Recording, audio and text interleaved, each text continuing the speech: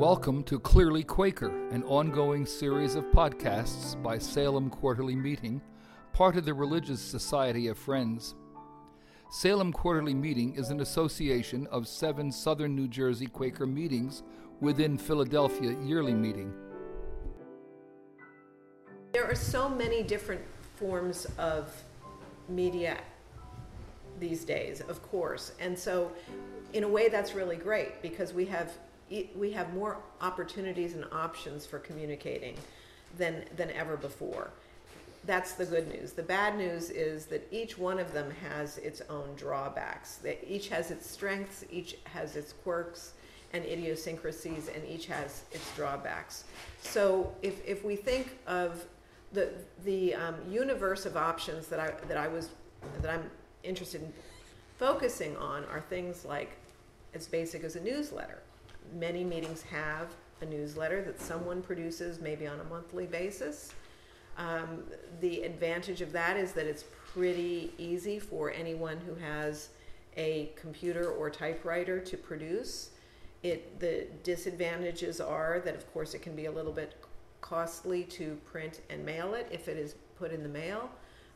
They become out of date very quickly because if you have a calendar of upcoming events in it, and the next day after you publish it, something else has come up that might be of interest, it's very quickly out of date. So newsletters can serve a purpose, but it's a limited one in the sense that they quickly become out of date, and they can be a little bit costly. If we think about a website, which many meetings either have or wish to have, the huge advantage there is that it can be updated in real time, so that as soon as you find out additional information, that can be added.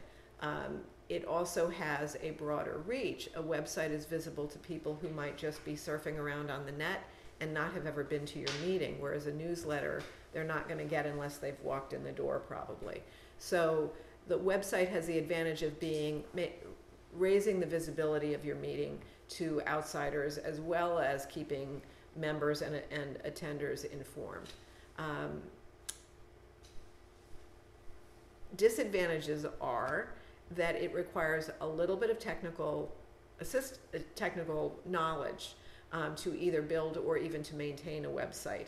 And some meetings are going to struggle to do that. And I think one thing that we as a quarter or as a yearly meeting ought to think about, and maybe there are others who've done this, is how to make support available to meetings that need it to either create websites or get help with maintaining them or train members so that they can maintain them. I think social media is really something that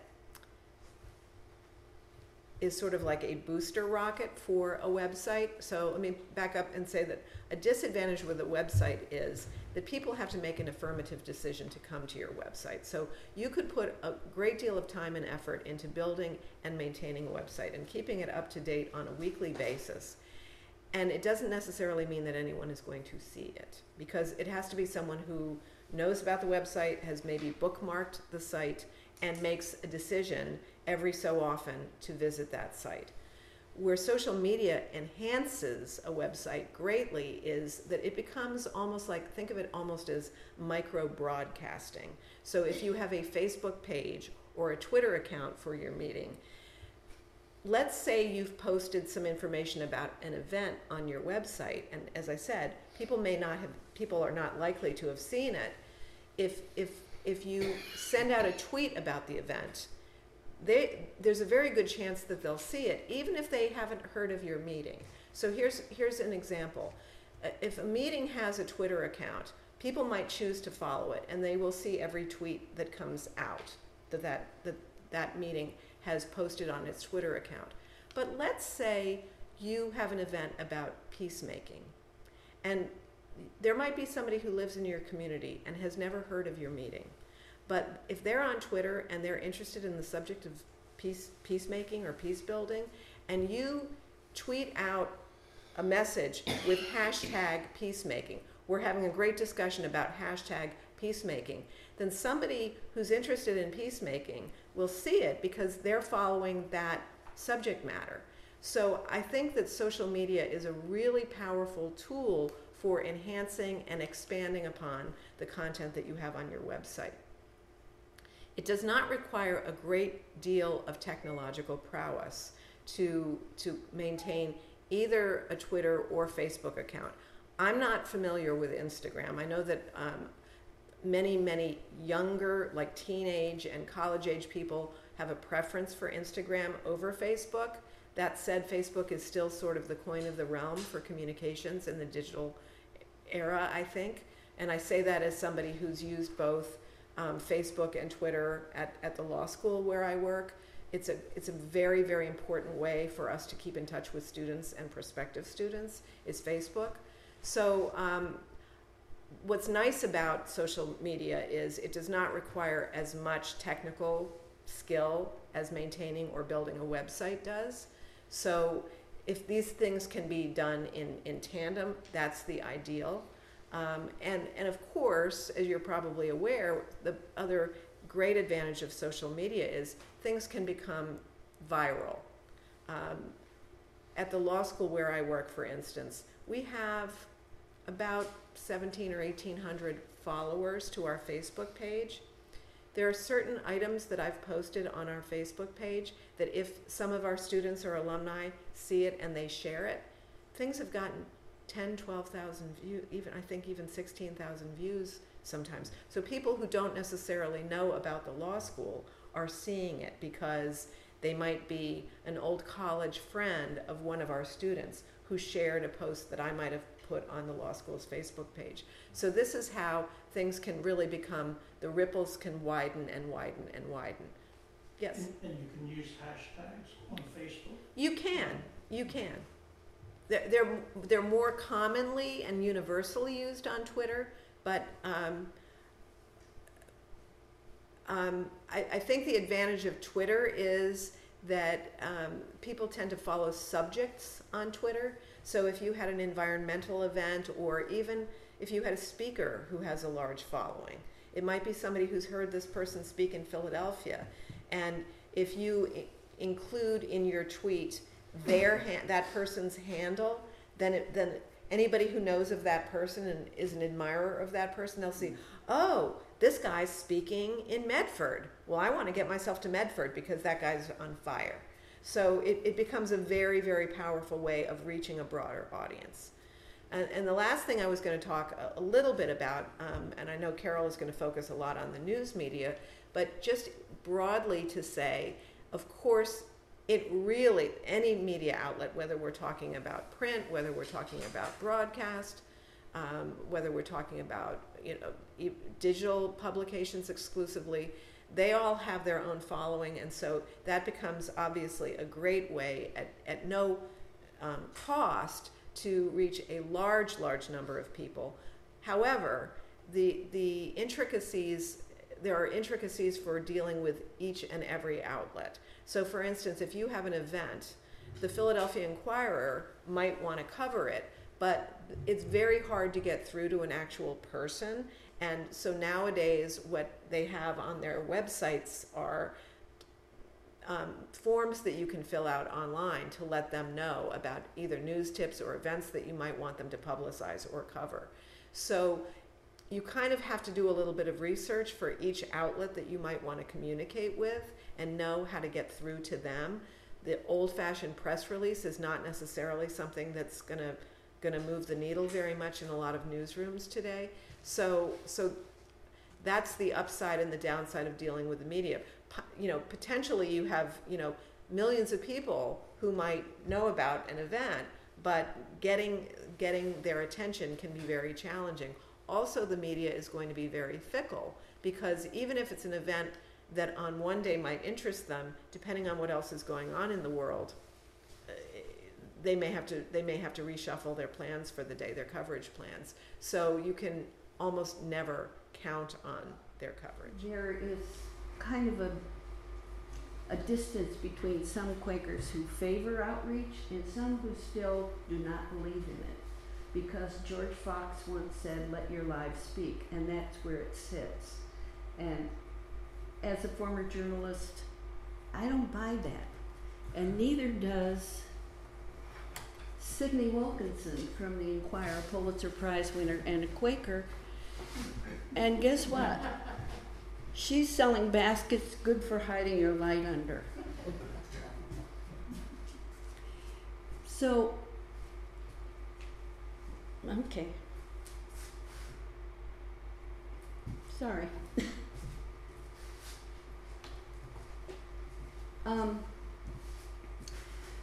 So we know that you have to be in the marketplace. I'm kind of from a dinosaur of media these days, of being knowledgeable about print media. But it's a much smaller piece of the picture for you than it ever had been.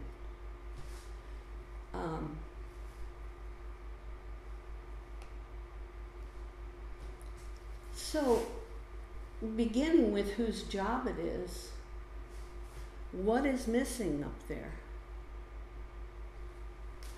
You are missing.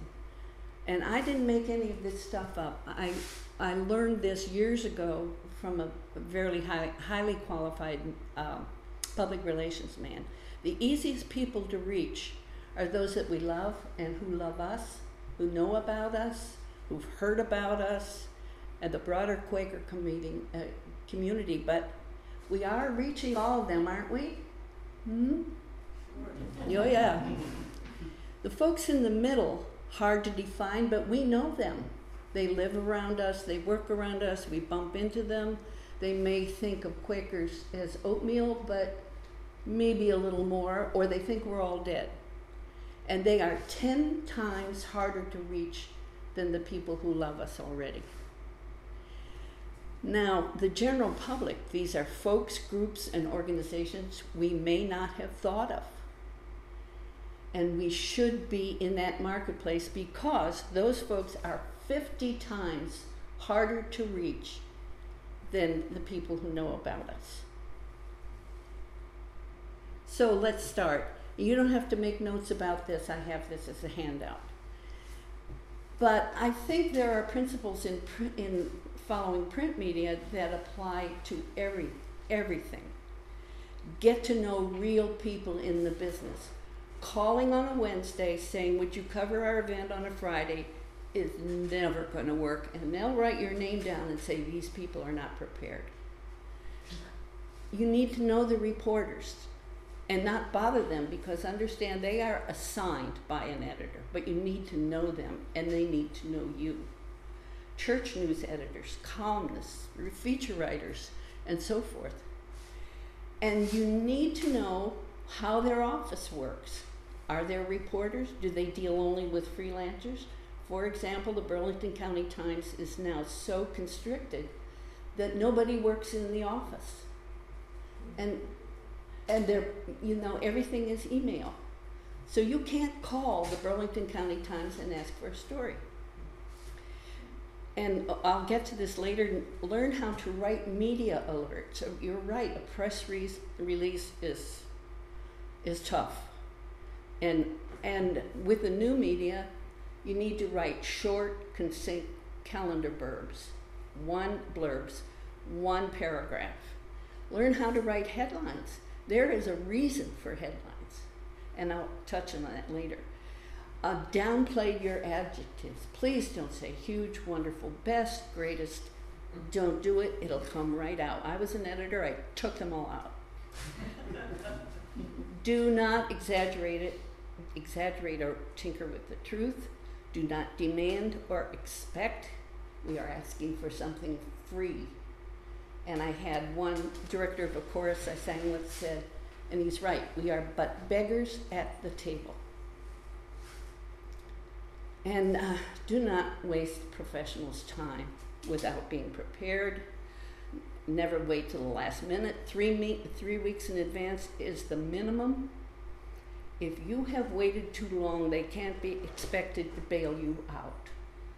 And here's a good, you can find all of this, how to write a media alert, how to write a press release. You can find it all on websites, dozens of them. So Google has 6 rules of media etiquette, and it's a good idea to take a look at that. So here's a sample schedule for print, and don't forget that every print organization has online content. Your basic facts, when, where, what, where, etc., should be available to you as a media person 6 weeks out. And people at my meeting know this, that I say, it's 4 weeks. Do we have time? Develop that special list of media contacts. And I said that before. Reporters, you know, their emails, their titles, who they have to answer to. And the beginning would be a media alert about 5 weeks out. So you have your information in hand 6 weeks out. It's tough to pass a media alert around to a committee of Quakers.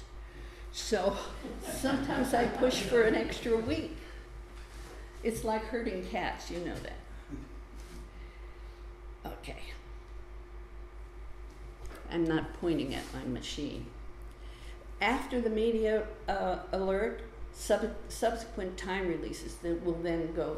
The media alert, by the way, goes to a small list of editors that you know that cover your area and that you have dealt with or have come to know exactly what editor that is that you send this to. This is not a press release. It's the media alert. It goes to editors who assign reporters. So then subsequent releases will go out to everybody on your email list. And it's email now, no more print, no more typed stuff.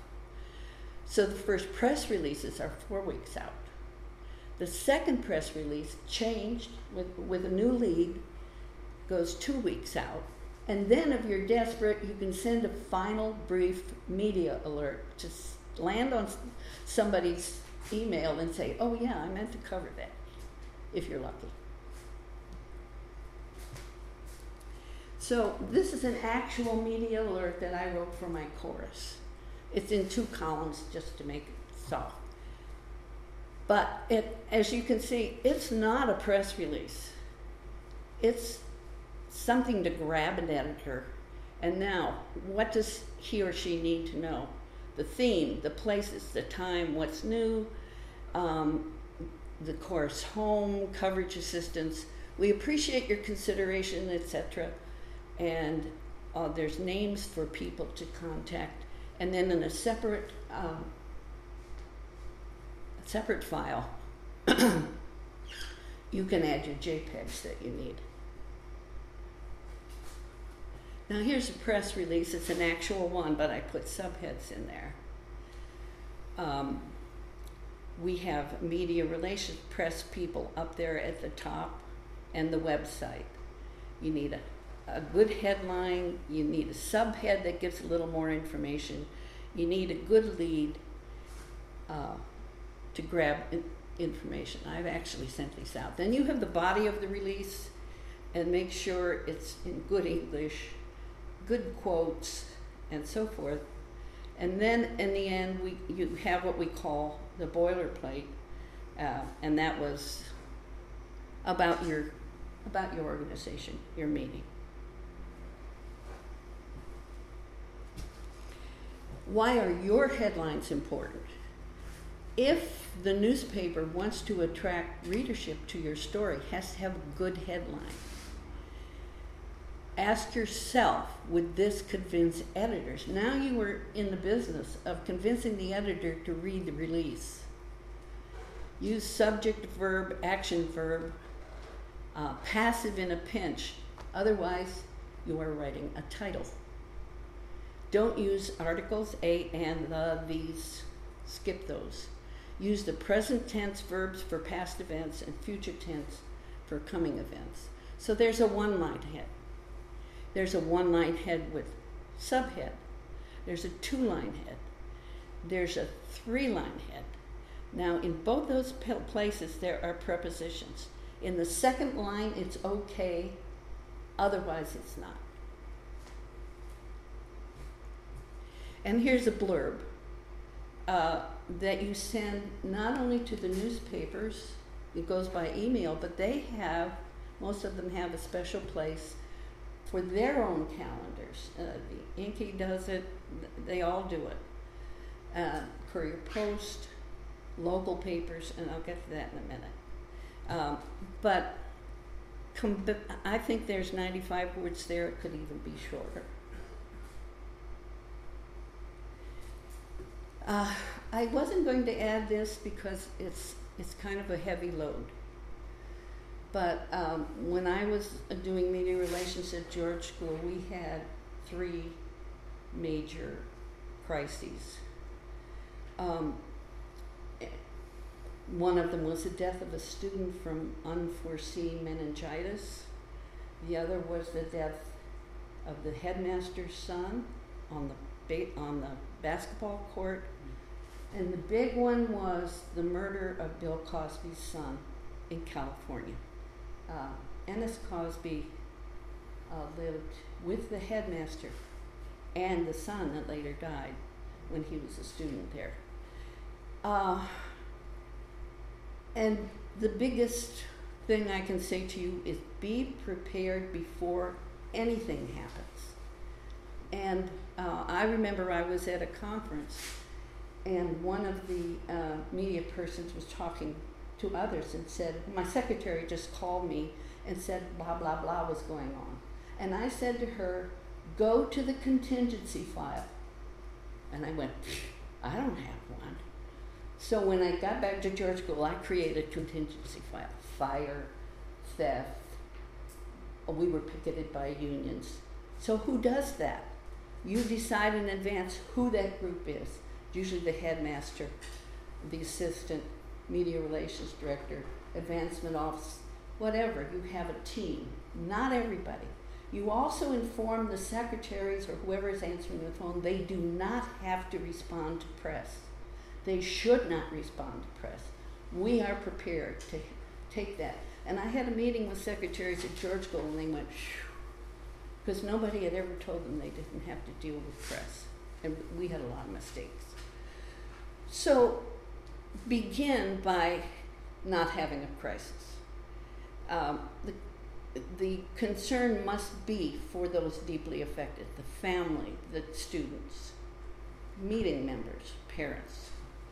The communication among staff members is absolutely essential, so nobody goes off story. Advanced preparation is the answer. In a PR crisis, you are entitled to handle it in your own way and not be pushed by press pressure. So you learn to cooperate within the bounds of respect and decency and truth, and it will add to your goodwill in the paper. But the alternative is pulling up a drawbridge and trying to hide, and that is the worst thing to do. You may not be able to predict events, but you can predict your response. Now here is a sample media list, and I've actually used this same media list. You see on the, do I have a pointer? Oh no. On the right is kind of special ones for me, and on the left is a more general one. But I tell you, I have just culled this, and if I were to show you how many were left out of my digging out of it, maybe this many, and even fewer over there. It's because newspapers are not doing well. They're contracting their staff. So be careful. And how do you find a media list? Do you think the Pine Barrens Tribune is the only thing you can deal with? No. Go to the New Jersey, or if there's another state, the State Press Association has this right on their website. Now you can see all these groups of newspapers, and that's still missing 2 counties in South Jersey. Take advantage of that. And sometimes it'll come bouncing right back, oh well. And then there are lots of places to put your calendar. Libraries will do that. Medford Township, if you have a public event, Medford Township will put it on their website. Now, I have Burlington County Times online. Kind of forget that. And there's a place called American Towns, it's a website, and you need to create a password and you can put your stuff on that town. So now, drum roll sound. Thank you. We have two examples of extraordinary, effective Quaker outreach. So, these people started it all, shouting from the housetops, preaching in the marketplace, shouting into church windows, gathering people in the hills. They didn't keep quiet. And so let's have Signe have the last word. So if you're going to try to change your meeting's approach to outreach, remember this. Stop, that's my favorite barnacle. So thank you so much. I'm pretty new to Quakers, I think, or I should say I'm more new than a lot of people that I've met. So forgive me if I do not completely understand the dynamics of what Quakers have already been doing. I'm just going to work with what I know. So what I do know is that most of us are pretty familiar with social media, even if we're not on it or active on it. Is everybody in here familiar with Facebook? Because I don't want to assume anything. Okay. Have you all heard of Twitter besides today? Okay. Okay, excellent. So as Sarah had stated, those two are pretty popular social media platforms. And I call them social media platforms because really what they do is they hold social networks in one particular place. Just like this particular place is holding all of us, and we're all a part of a network. We're a network ourselves. So basically, when we think about outreach with social media or digital media for that instance, you don't have to think about it as this really complicated thing. You could think of it as simply one person as a stone throwing out your message and letting it ripple. So I'm like looking back here for something, but like I don't really do presentation things. I'd rather be more. So when I think about outreach with social media, I think about starting with the things that we already know and the things that we're comfortable with. When I first started with social media, everybody was saying, you have to be here and you have to be there and you have to be everywhere. But if you have limited resources, you're going to overwhelm yourself, and you're also going to overwhelm all the volunteers who are willing to participate and share the messages, you know, broadcasting them with people, not just with your meeting, but on these platforms such as Facebook and Twitter. So you start with what you know and with what you're comfortable with. If your meeting house only has a website and Facebook, then you rock that Facebook as if it was the greatest thing in the world, because what you want to do is take the thing that you're already passionate about doing and just exemplify it. And when you do a really good job at the platform that you're comfortable with, then easing into the other platforms is much more simple, and it's much more simplified, and it's not as complicated as we try to make it out to be. So let me give you an example. If right now we have this event, and one of the things that you probably have noticed is that people put posts up on their Facebook walls. Awesome, great. If you also use sponsored posts by boosting the posts, even better. Now you have more reach.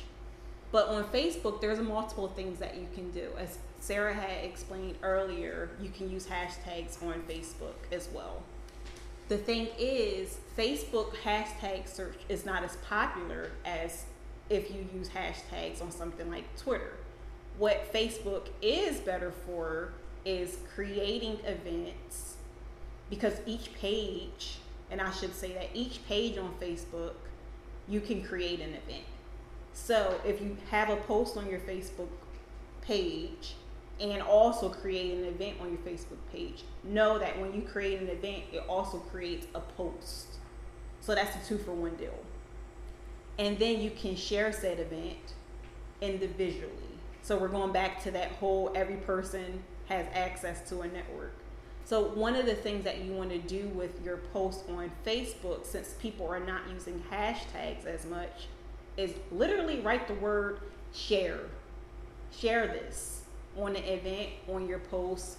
Share this with your network, because every person who's coming into a Facebook event obviously has connections to other people. So when you have your post, literally write the word and share with your friends. Something very simple, not complicated, doesn't take an extra step, it spreads. And constantly say that, hey, we're having this amazing event. We're going to have horseback riding and lakes and ferries and sugar plums. Even if that's not really what you're having, but if you are having that, by all means, share that and say, share this with your friends. Share this with your network.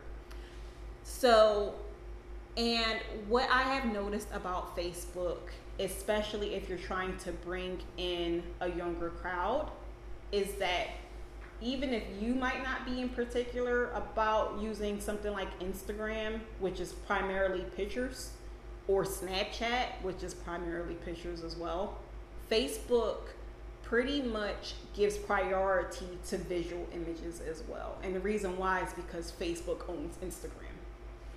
So, and a lot of people have their Facebook pages connected to their Instagrams and vice versa. If you didn't know that you could do that, you can. As a matter of fact, not only can you connect your Facebook to your Instagram or your Instagram to your Facebook, you can also connect Twitter to your Facebook page as well. So most people, and I believe that handout will say connect your Twitter to your Facebook account so that your tweets will go on Facebook. Disregard that.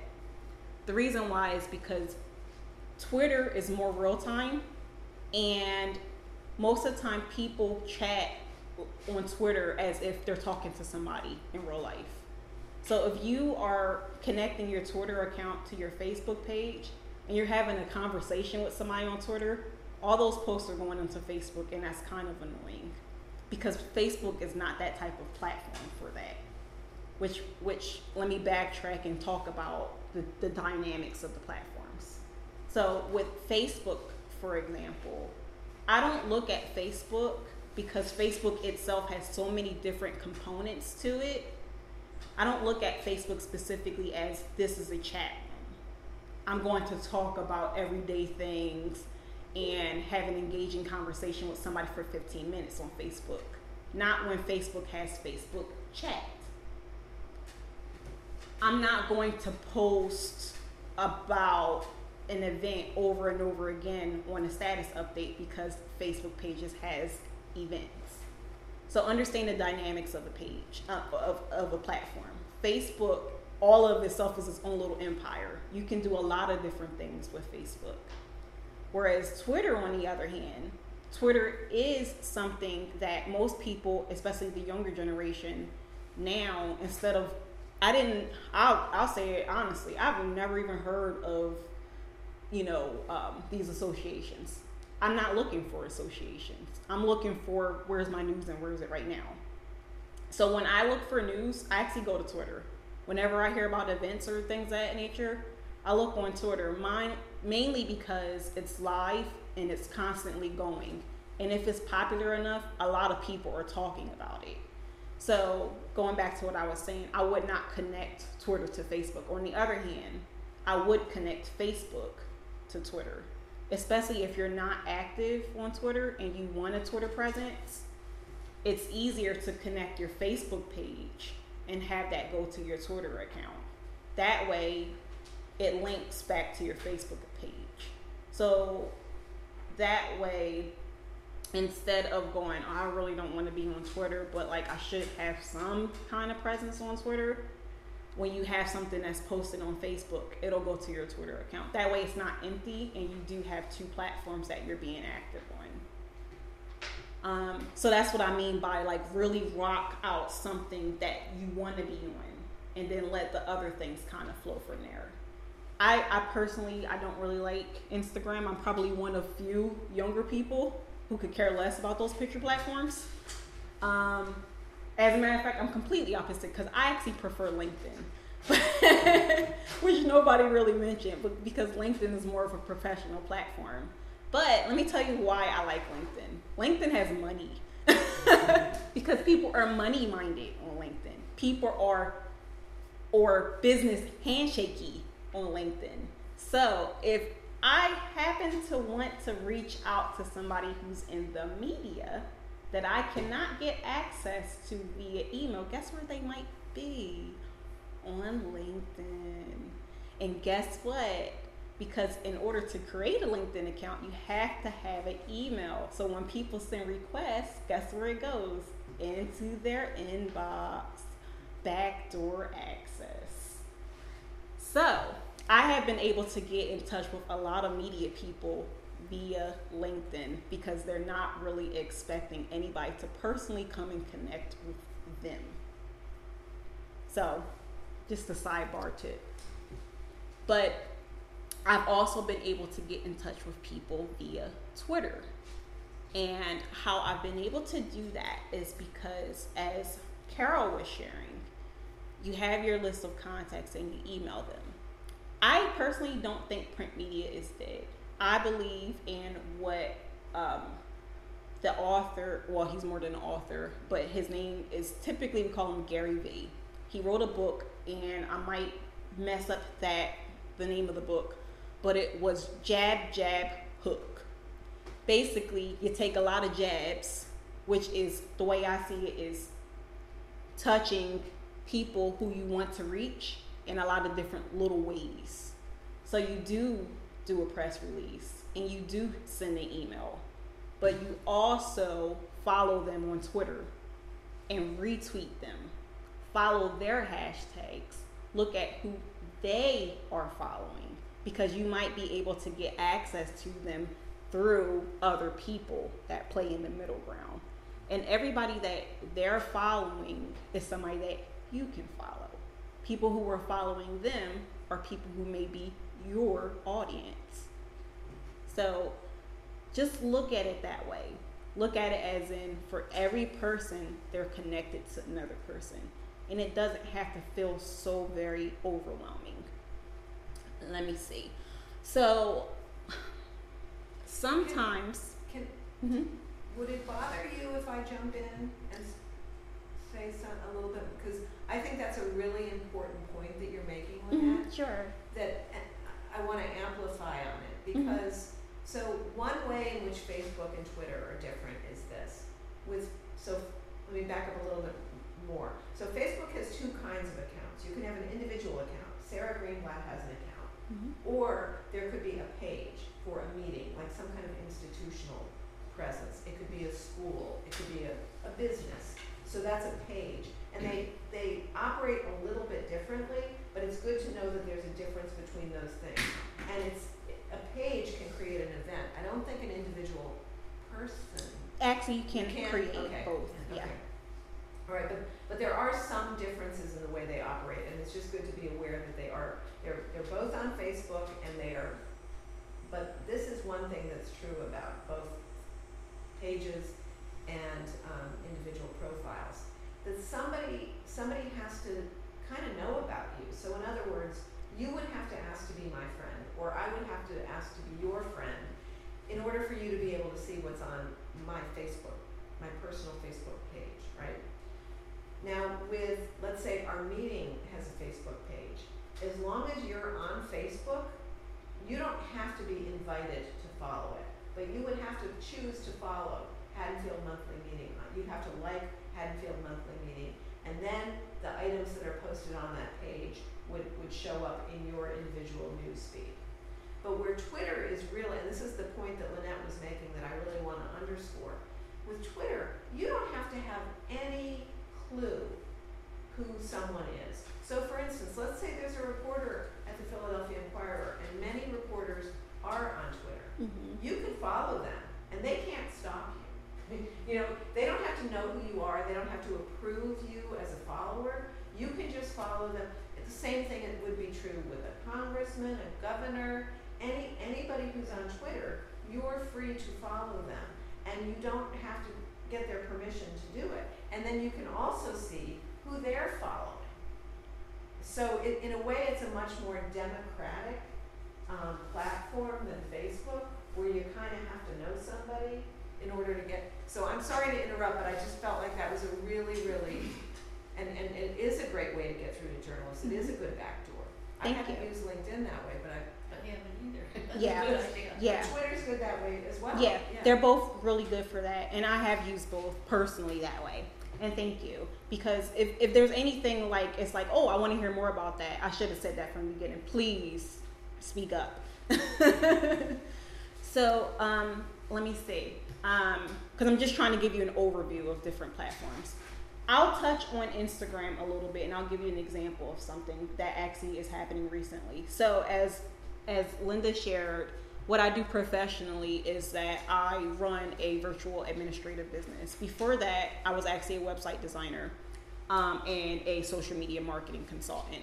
And I typically have worked with companies such as authors, speakers, and not, typical kind, but keynote speakers to do their platforms. It's been easy for me to do that because they already had a following.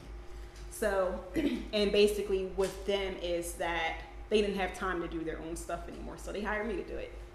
Go figure, I can make a career out of playing on Facebook all day. So what we had recently was that one of my clients has an event coming up, and she just began doing these workshops. She is a holistic nutritionist. And actually was featured in a pretty famous documentary, What the Health, if you haven't heard of it. So we decided that we need to get people to come to her cooking class.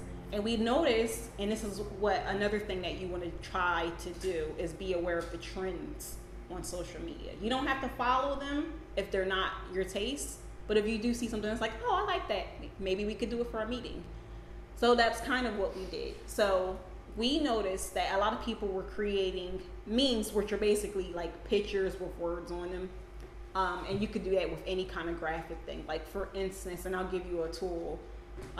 If you don't use, what is that picture program? I can't think of it. But basically you could take your pictures and you can edit them and put words on them. If you don't have that. Photoshop, thank you.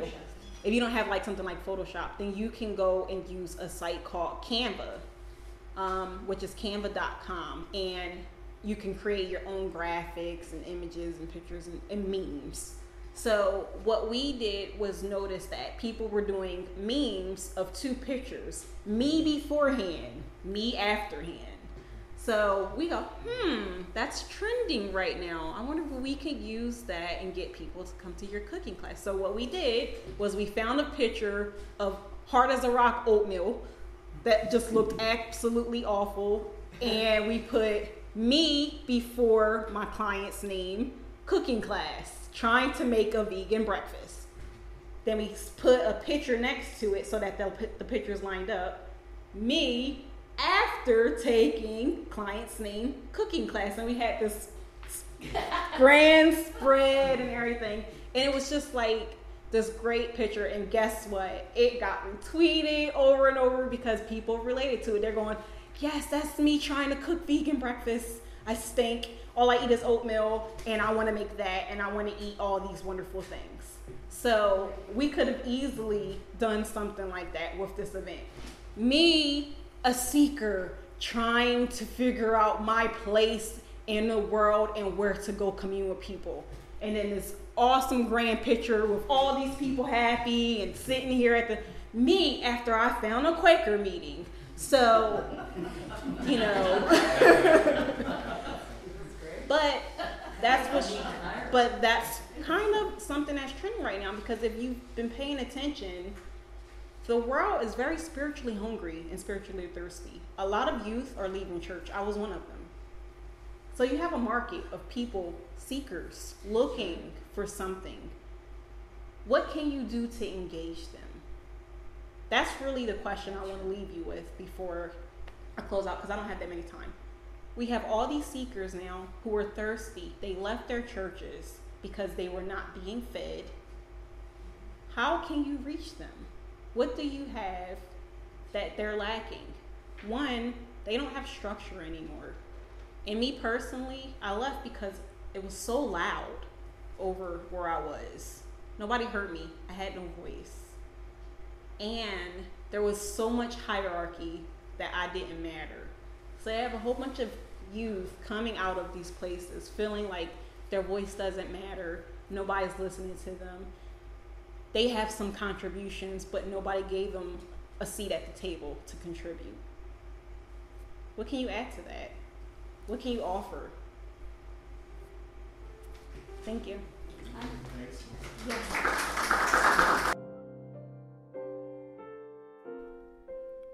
Thank you for listening to Clearly Quaker. We hope you have found this podcast thought-provoking. If you have questions or comments, or would like to learn more about South Jersey Quakers, reach us at salemquarter.org.